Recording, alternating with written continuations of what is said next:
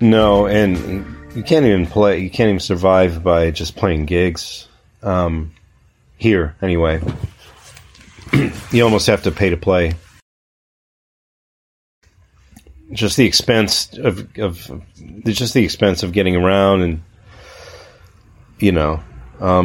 getting to and from places, especially with gear. If you don't own a car, well, it's hard to keep a car. We don't really have one anymore. It's been a while. Whether you use one of the ride-share services or the subway, you're paying either way. What brought you out here initially? It was a place where my wife and I just both wanted to live, and she was able to get a transfer, and it was sort of the next logical choice for us, at the time. So, did you move from Cleveland? No, we were in Charlotte, North Carolina for a couple of years. Okay. I mean, that's a pretty nice spot, and there's a lot happening in the Triangle musically. Yeah, I found some kindred spirits there that made music, and it wasn't too bad. You're in so many bands and play on so many bands' records that I don't know how much geography really matters to you at this point. New York is still a place that you have proximity to some studios and still sort of an entertainment hub, and you can sort of convene with more people that way and come into contact with more, I guess, more professionals if you really seek it out. In terms of the last few years, and I actually used, as you know, I used to do this show like exclusively in person, and was very stubborn about. I missed out on a lot of really great interviews because I insisted that everything be done in person, and then a pandemic happened, and I started using this setup. For you, was there a certain amount that you could do remotely? Yeah. I mean, there are a lot of projects that we still do remotely, to a degree, and some not, but I prefer the in-person, and pandemic or no pandemic, sometimes that's just hard to do. You strike me as somebody who really thrives with collaboration. Well, not necessarily, but I do find that it helps when I have an engineer. I prefer that, having an engineer to kind of do everything and do the housework, and as far as housekeeping, whatever you call it, with computer files, this and that, and engineering the session. And I can sort of do that, but I'm really not that great at it. We're both in Queens, and Queens was like the epicenter of COVID in those first few months. How'd you make it through? I don't know. Just we're sort of really careful, I guess. I mean, eventually, it comes around to everybody, and we did get it eventually, but it wasn't until the next year, really. I don't think, anyway. There might have even been something very early on, but who knows. But just were careful and followed the protocols and stayed in, found where to order food, A good percentage of your job was just kind of ground to a halt because touring went away, and were you actively like doing a lot of songwriting? Were you doing a lot of recording? Not really. There were still recording projects going on. I did a one of those, what do you call them? COVID shows. They're not called COVID shows. Okay, like a live stream. Yeah, live stream show. It was a way to make a little bit. I made a little bit of money from donations from that, and it was a solo thing. So I just played for an hour and a half, something like that, and it was part of a bigger series where they had other artists play on different nights. But God, that was sort of early on. That was around May or so, 2020, and then a couple months later, Guided by Voices did one through Noon Chorus. That service where you can sell tickets and people can watch the online show. And we went to Dayton to a club to tape that. And that went really well, I'd say. It's not around anymore. Maybe it doesn't always feel this way when you're in it, but from the outside, it seems like you spin a lot of plates. It seems like you've got a ton of different projects all more or less happening at the same time. Like during that period when you were forced to stay home and forced to slow down in a sense, did it drive you nuts? Not really. I was enjoying it. I sort of enjoyed not having to go anywhere or see anybody or do anything. But, the other side of the coin was you didn't know what the future looked like, and if it was survivable, and you're hoping your family and friends and people close to you would make it through as well. But in a way, it was exciting because he didn't know really what was going to happen next. When I was talking to people really early on, like some of them would admit to me in hushed tones that they were actually really enjoying it because it's not something that you, and especially in the early days, want to broadcast that that exactly there's this big benefit for you. Well, obviously a lot of people are suffering. No, of course, yeah, for sure. Some people did come out and say it on social media, but I'm not the type to really say anything on social media, so I wasn't gonna do that. Was it fruitful for you in terms of songwriting or creativity? Yeah, I got some things written. The band did 2 or 3 records that year during lockdown. That year and the next year, I guess you could say. That's a slow year for Guided by Voices, right? Yeah, it was normal as far as recording output goes, but it wasn't as far as live shows go, obviously. So that was sort of normal. There were other things happening. Bambi Kino did we did something. Well, one thing was the tribute to Adam Schlesinger, and he had engineered some really early Bambi Kino things, and so we were part of this sort of online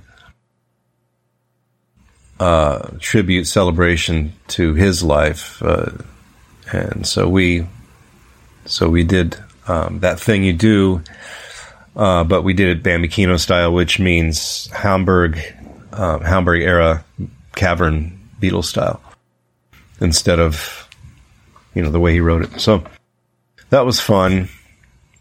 But it was for a cause as well. So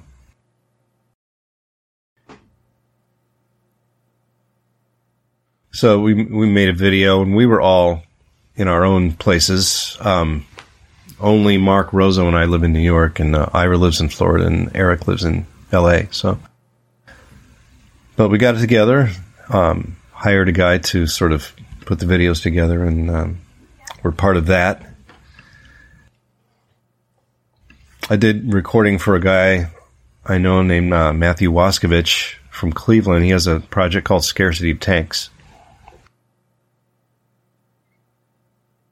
That's the general band name, but he forms other bands with people from all over that are called different band names and are different recording projects. So I'm part of a few of those, and they still haven't been released yet, but I guess they're kind of getting close. But I started that in 2020 with him. he already had a bunch of things going. I'm just saying I sort of was part of some of those, and I think those are finally going to see the light of day. Like there's one with Mike Watt and Nels Cline. There's one with some Cleveland folks, Don DePew, who used to be part of Guided by Voices, and some other people there. And there's one with James McNew of Yellow Tango, Brendan Canty, and Des Cadena. With Matthew's singing, Matthew's doing the vocals for all these. And they're more sort of an experimental / punk sort of feel to these things. So that'll be fun. They have different band names. God, there's another one, yeah. Johnny from Crystal Antlers is part of it. Raul from Mike Watt's band, yeah. So Norm Westberg, yeah. Mm-hmm. I'm just trying to remember the names, but was the intent to create an ongoing thing? I don't know. I guess I wasn't there during the inception of that band, but it was mainly Mark, Rozo, and Ira Elliott, and Eric Paparosi was in from the beginning as well. But they formed to celebrate the 50th anniversary of the Beatles first going over to Hamburg, that was in 2010. That was the 50th. So now we're in the 63rd. But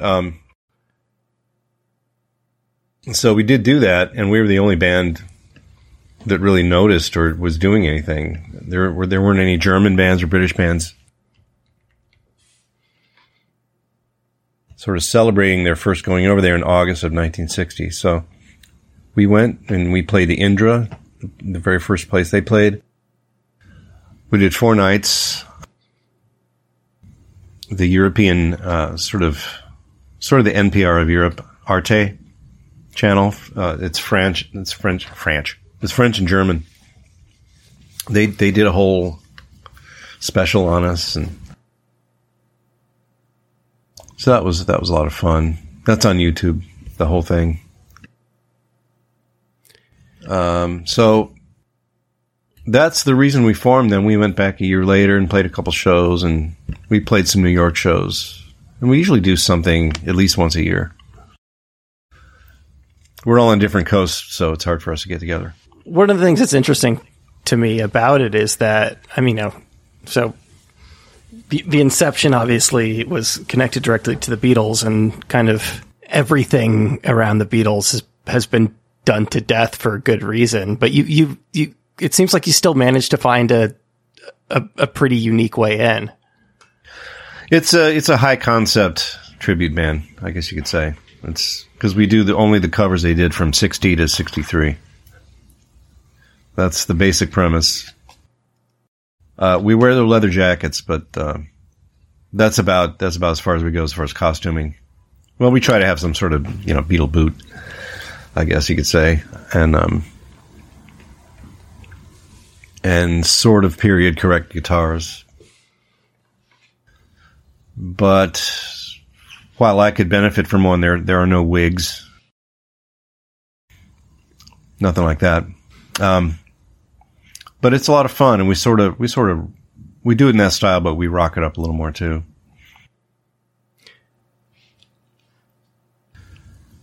And what else was I going to say about it? I'm not sure. I get the sense that the idea behind it isn't to hew as closely to the Beatles versions as possible. Yeah, we do go from that, though. We sort of we come pretty close to their BBC session versions and Star Club album versions. That's kind of what we go. That's kind of what we go on. Some songs we do live. There aren't any recordings of them doing, so we just kind of go from the originals. There's a couple Fats Domino things we do. There's a couple Ray Charles songs we do. There's no recordings of them doing those songs, so we just kind of do it how we think they would have done it, And we have special guests. We did a record with Mark Lewison this year, the writer, Beatle author. Kind of guest sang a song with us. It was a Joe Brown song, Joe Brown was a guy that he's still around. They covered a lot of his songs. Sort of a Cockney London guy that he wrote sort of countryish songs in a way. And he's the guy that played the ukulele on the Concert for George, if you ever see that. But yeah, he's still around, and he had a pretty good career there in the early 60s. Anyway, but we have a lot of fun with it. Are there a number of projects like that for you where, it's ostensibly still a group, but they only get together, once every year, once every couple? That's kind of the only one, I think, but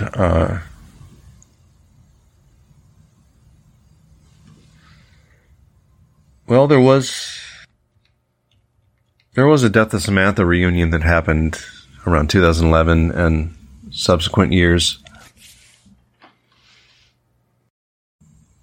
The other guys are kind of based in Cleveland, and I'm here. So we would do a show every now and then, but we were we existed in the 80s, mid to late 80s. That's John Pekovic, and we are on Homestead Records. What spurred that reunion? Just kind of a desire to re-record those songs and get them back out. Because everything's out of print, and we just kind of decided to re-record everything, do some shows, just sort of, celebrate it a little bit. That was around 2011 or so. For a few years, we would do a show here and there if it felt right. But Dave James and John from that band are now doing a project called Metrolight. It's more like a sort of a electronic or synth pop sort of a band. I'll help them out. I'll play some guitar every now and then on that. Couple of their things. I mean, they're predominantly electronic, so I only play on stuff I'm asked to. But it's fun to add some subtle guitar to that. Dave James is really great at programming, and it sort of has a early 80s vibe, I'd say.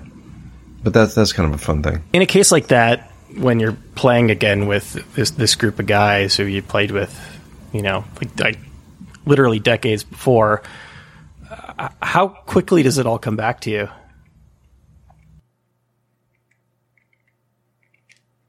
As time goes on, it doesn't come back that quickly. I have to go back to the songs and study them again and go, oh yeah, okay, this goes that way. I remember now. But yeah, it's not immediate sometimes. I mean, it depends on the song, or it depends on how frequently you played it in the past as well. I mean, clearly it was a good experience, though, if you guys continue to do it every so often. Yeah, that's a band that's a lot of fun. It's been several years now since we've done anything, but it wasn't meant to be a project we pick back up and make new stuff with either. That wasn't really the intention, but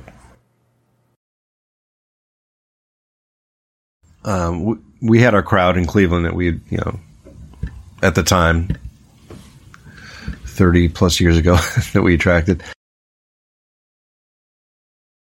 And we had some records out on Homestead there, kind of nationally distributed. Internationally, I guess. But at that time, it wasn't called indie rock. It was underground rock, college rock. Mm-hmm. You actually opened for the Replacements at one point. Yeah. In '84, we opened up for them in Kent, Ohio. They were on their Let It Be promotional tour. JB's Down is a small club in Kent that we played with them at. I think we did another show somewhere with them as well. that year, the next year, but I don't remember it at all for some reason. There's just no memory of it. I always thought that was the only show we did, and I still think it is, but I'm not sure. But I remember it. It was great. Bob Stinson was wearing a cardboard box as a dress, and they were taking napkin requests, and it's a big drunken bash, But Let It Be was just out, and it was just sort of climbing the college charts, and everyone was really into it. And you were away from Guided by Voices for a number of years. Was it similar, that experience of reuniting with Bob? Yeah, I'd say so.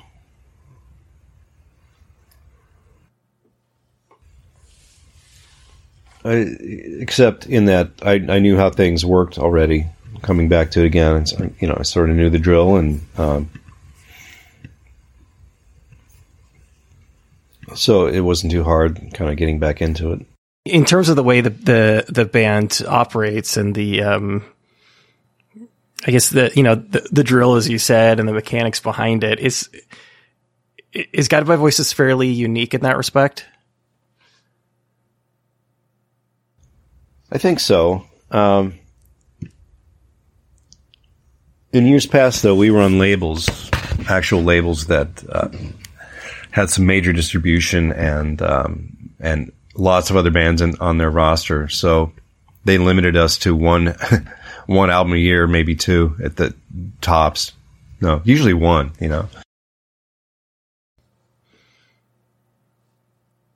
And at that time, Bob had other side projects and a side label to get other things out. Other projects that he could sing on and collaborate with folks on. So that was the outlet then, and now there's no need for it because the band has its own label. So I guess that's why we do 3 albums a year. Because we fill that, that gap. I'm always blown away by people like you, or John Worster is a good example of this. People who just seem to be in so many projects at the same time. But it strikes me that it would be especially difficult if Guided by Voices was one of those projects, just given like the sheer volume of music you're putting into the world. Yeah. That's true.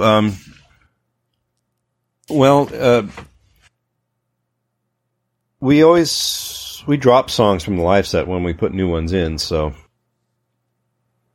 and with new albums, there's usually maybe 5 or 6 anymore at the most that we'll put in. But if it's a brand new record, but sort of the subsequent records from recent years past.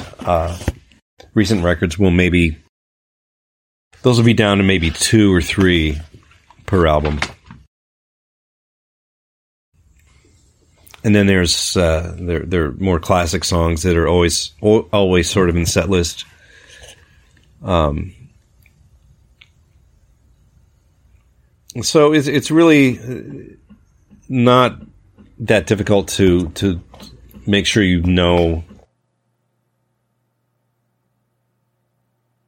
as far as learning new songs, there's not that many to make sure for live anyway.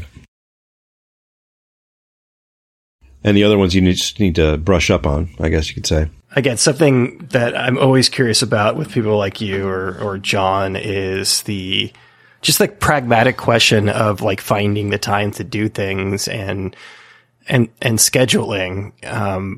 And it's hard enough if the bands that you're in release an album every couple of years, but it must be just incredibly difficult to get that schedule together when you're in a band that's both touring and putting out multiple albums in a year. It is a little bit. We haven't been playing quite as many shows as we used to. When we go out, it's usually for a weekend at a time. and separated by a couple weeks at the least. Most times more, but I think next year it'll ramp up a little bit. So the live schedule isn't as hectic as it used to be. How would you say your role in Not a Surf is similar or different from Guided by Voices?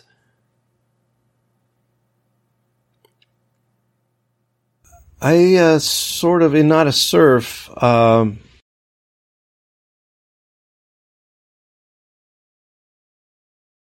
I didn't fill in a lot of the meat of the guitar like I do with GBV. I would play a solo every now and then, or add sort of. I would add some color to the music and add some licks or colorful chords, which is something I really enjoy doing more than making up solos and leads.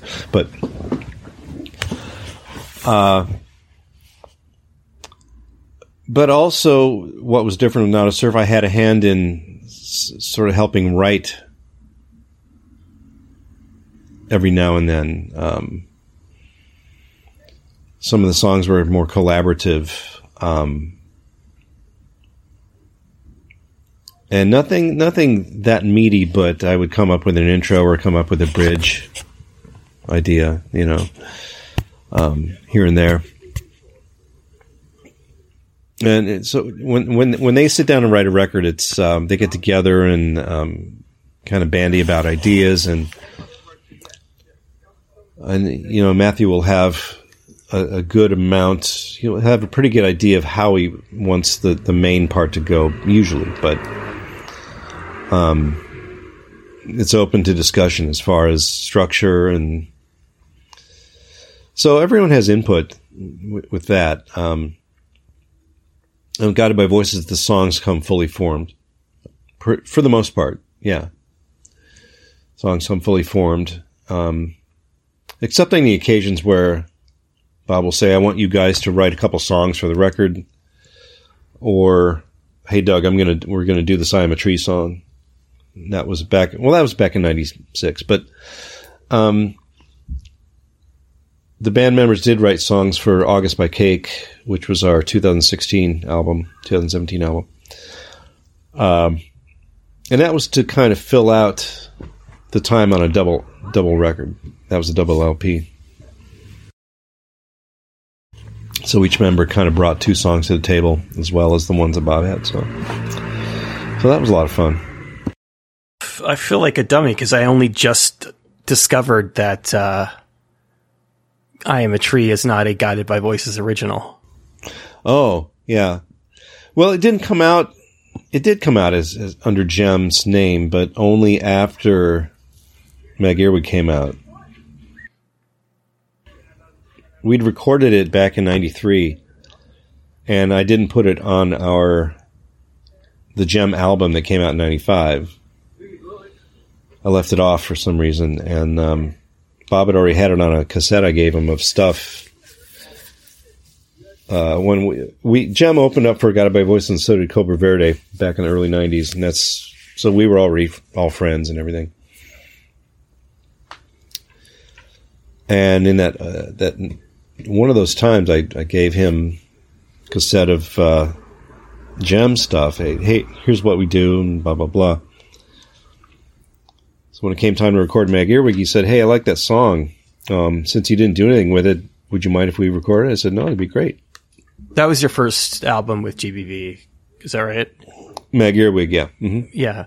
And I don't know how many cases of this, I can't think of many off the top of my head, but of, the band leader effectively like bringing an entire band into the fold. And I respect that because, there's no, that this group of guys like play well together and get along. So it's kind of like it's an easy kickstart there. Yeah. It's kind of like Bob Dylan in the band or something. There's probably better examples. I don't know. So you sent me the Bambi Kino stuff, and the other thing that you sent me that was really interesting was the Scott Miller collaboration. I want to say it was at the Cake Shop, but shortly after he passed, there was a tribute show, and I'm sure. Oh right, yeah, I was part of that tribute show. Yeah, it was at the Cake Shop. Mm-hmm. I wasn't super familiar with his music. I just went because like the list of people that were performing are great, but after the event, I really connected with his music. I'm actually looking at it. It's on my bookshelf right now. The music What Happened book. He was like a great music writer in addition to songwriter. Yeah.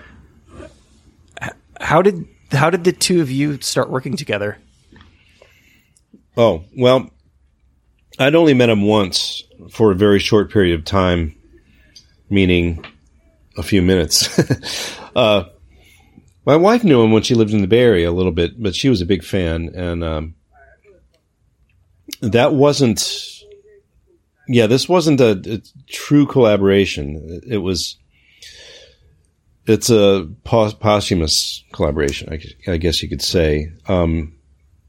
So this record, this Supercalifragilistic album came out 2014 or so. No, 2017. I forget, 2016.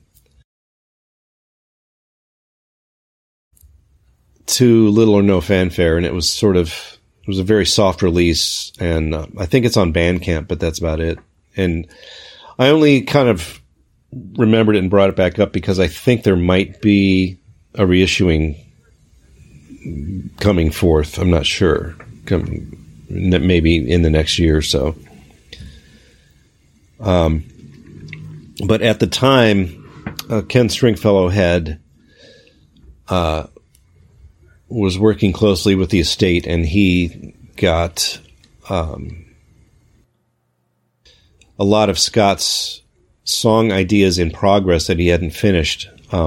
This included voice memos from iPhones and things, and so he assigned a few different people these snippets, and our job was to finish the song.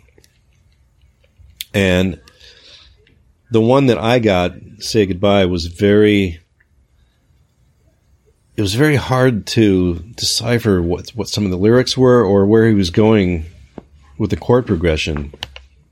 So a lot of that I had to sort of make up, and I just kind of imagined Scott's style from, years of listening to Game Theory and Loud Family and stuff like that, what he might have done. And so a lot of that was guesswork, while trying to use as many lyrics as I could make out and as much melody as he had in these sort of disembodied, few-second long voice memos from the phone, which was also a strange thing to hear after he was gone, and also not having been that close to him. But it was a challenge, but I enjoyed doing it. Travis played drums on it, Travis Harrison, and he and I recorded that at his studio. And when it was all done, I turned it in, and Ken said, "How about, hey, I want to have Pete Buck play some mandolin over this." I said, "Sure, that'd be great." So that happened. There's a Pete Buck mandolin track on it, and it wasn't really on an official label, so it didn't really get reviewed and didn't really get any press. So, like I said, I don't know what's going to happen with it. It's not official that it's going to be re-released, but I think it's going to be resequenced and gone over a little more. Yeah, it would be nice if it got a second life. The process is really interesting. The best analogy I can come up with is when they just find like a femur, like a dinosaur femur, and attempt to reconstruct the entire animal based on the one bone. That was kind of like that. I think John Auer was one of the other folks that got a song like this to sort of finish or sort of fill out, you know. So it was quite an undertaking. I made sure to try to put sort of math-like rhythmic parts in, or unorthodox counts, not just straight 4, like Scott may have done. He might not have done anything like the way it turned out. Sure. Yeah. Obviously, you can never know. But he I mean, based on everything I know about him, he did seem like a very mathematically minded person. Yeah, he was a drafting engineer, I think. He's very mathematically minded, but had a great talent for music, obviously. So I think just with his stuff, with the game theory stuff in general, it's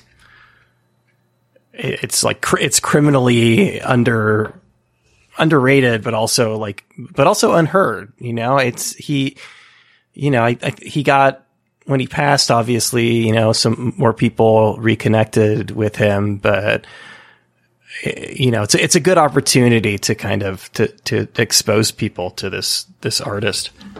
Well, they really made a go of it, though. They tried as hard as they could. They made videos. They got on 120 Minutes a few times. You know, MTV did play their stuff. They were on Big Time? I forget what labels. Game Theory was always on. Loud Family, the band after Game Theory, was on some things too. But, you know, independently, indie distributed labels. So, they tried really hard, but didn't really quite break through the mainstream. It's both kind of frustrating, but also pretty great is when you somehow this band that you end up loving has gone just completely under your radar, and you have this just entire catalog of music to rediscover. Yeah. I mean, that's a good thing sometimes, you know, because they're not oversaturated, they're undersaturated. Yeah. And it's also just nice to have like a new vein you can tap for music. Yeah. There's also a Game Theory tribute record that was in the works. I had already recorded a cover of this song called Dripping with Looks back in, 2014 or something, for an initial sort of Scott Miller tribute record that was going to come out, and then that stopped happening. So these other folks kind of picked up the mantle a couple of years ago, and now I still don't know where it's at. There was a bunch of people slated to contribute, and I turned in my track, gave my track. Jules Verdone was another person that has a track, and lots of other folks too. But it's been a couple of years, and I haven't heard any word about that. I think it was was Omnivore part of it? I know Big Stir Records was part of it. But it was sort of two labels collaborating to do this, and I don't know where the project is right now. So, what's the status of your solo career at this point? It's can't really say because I don't know. No, not a big secret at all. But I've been writing and trying to sort of get things together to finish recording. I've started recording things, stopped recording things. Since I had 3 solo records out. I think the last one was 2014, maybe. Yeah. And those are all in Bandcamp right now, pretty much.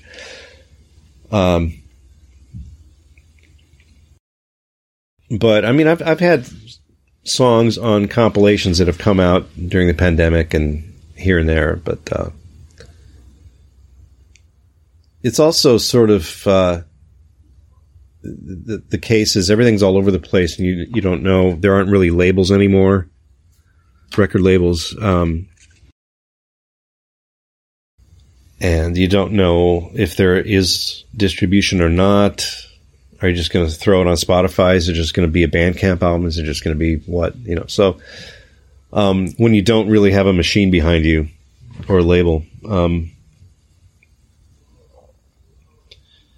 you don't know what things are going to end up on. So, but I think what needs to happen is you just make it and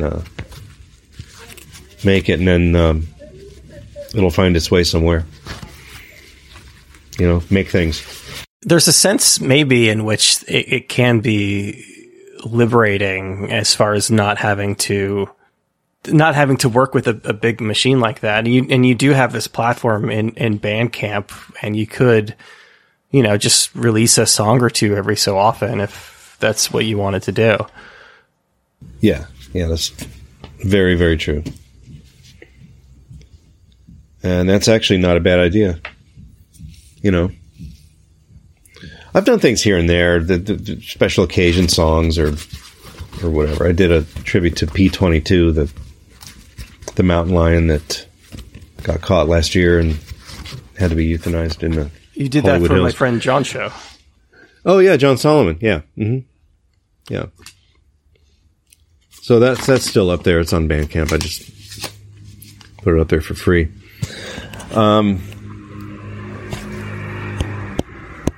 But yeah, so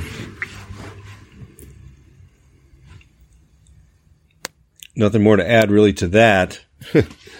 But I just went out there to be part of this benefit for Denny Lane. This happened before he passed, but there's a show at the Troubadour, and there was a lot of people involved. Tim Heidecker, Neil Hamburger, Paul Schaefer was there. Joe Bouchard, bassist of Blue Oyster Cult, was there. Mickey Dolenz, Peter Asher. That is a wild mix of people. It was a crazy show. There was a house band, and it was mainly guys who were in Denny's touring band. Eric from Bambi Kino was one of those guys. Alex Jules and Amin and Brian were also part of his band. But anyway, they learned all these songs, and the song that I did was Heartbeat. It's a Buddy Holly song that Denny Lane did on... He had a record called Holly Days out in 1977. An album of Buddy Holly covers that Paul and Linda produced. So that was fun. That exists on YouTube somewhere now, I think, but that was just a couple of weeks ago. And we raised money that, it went to Denny's medical costs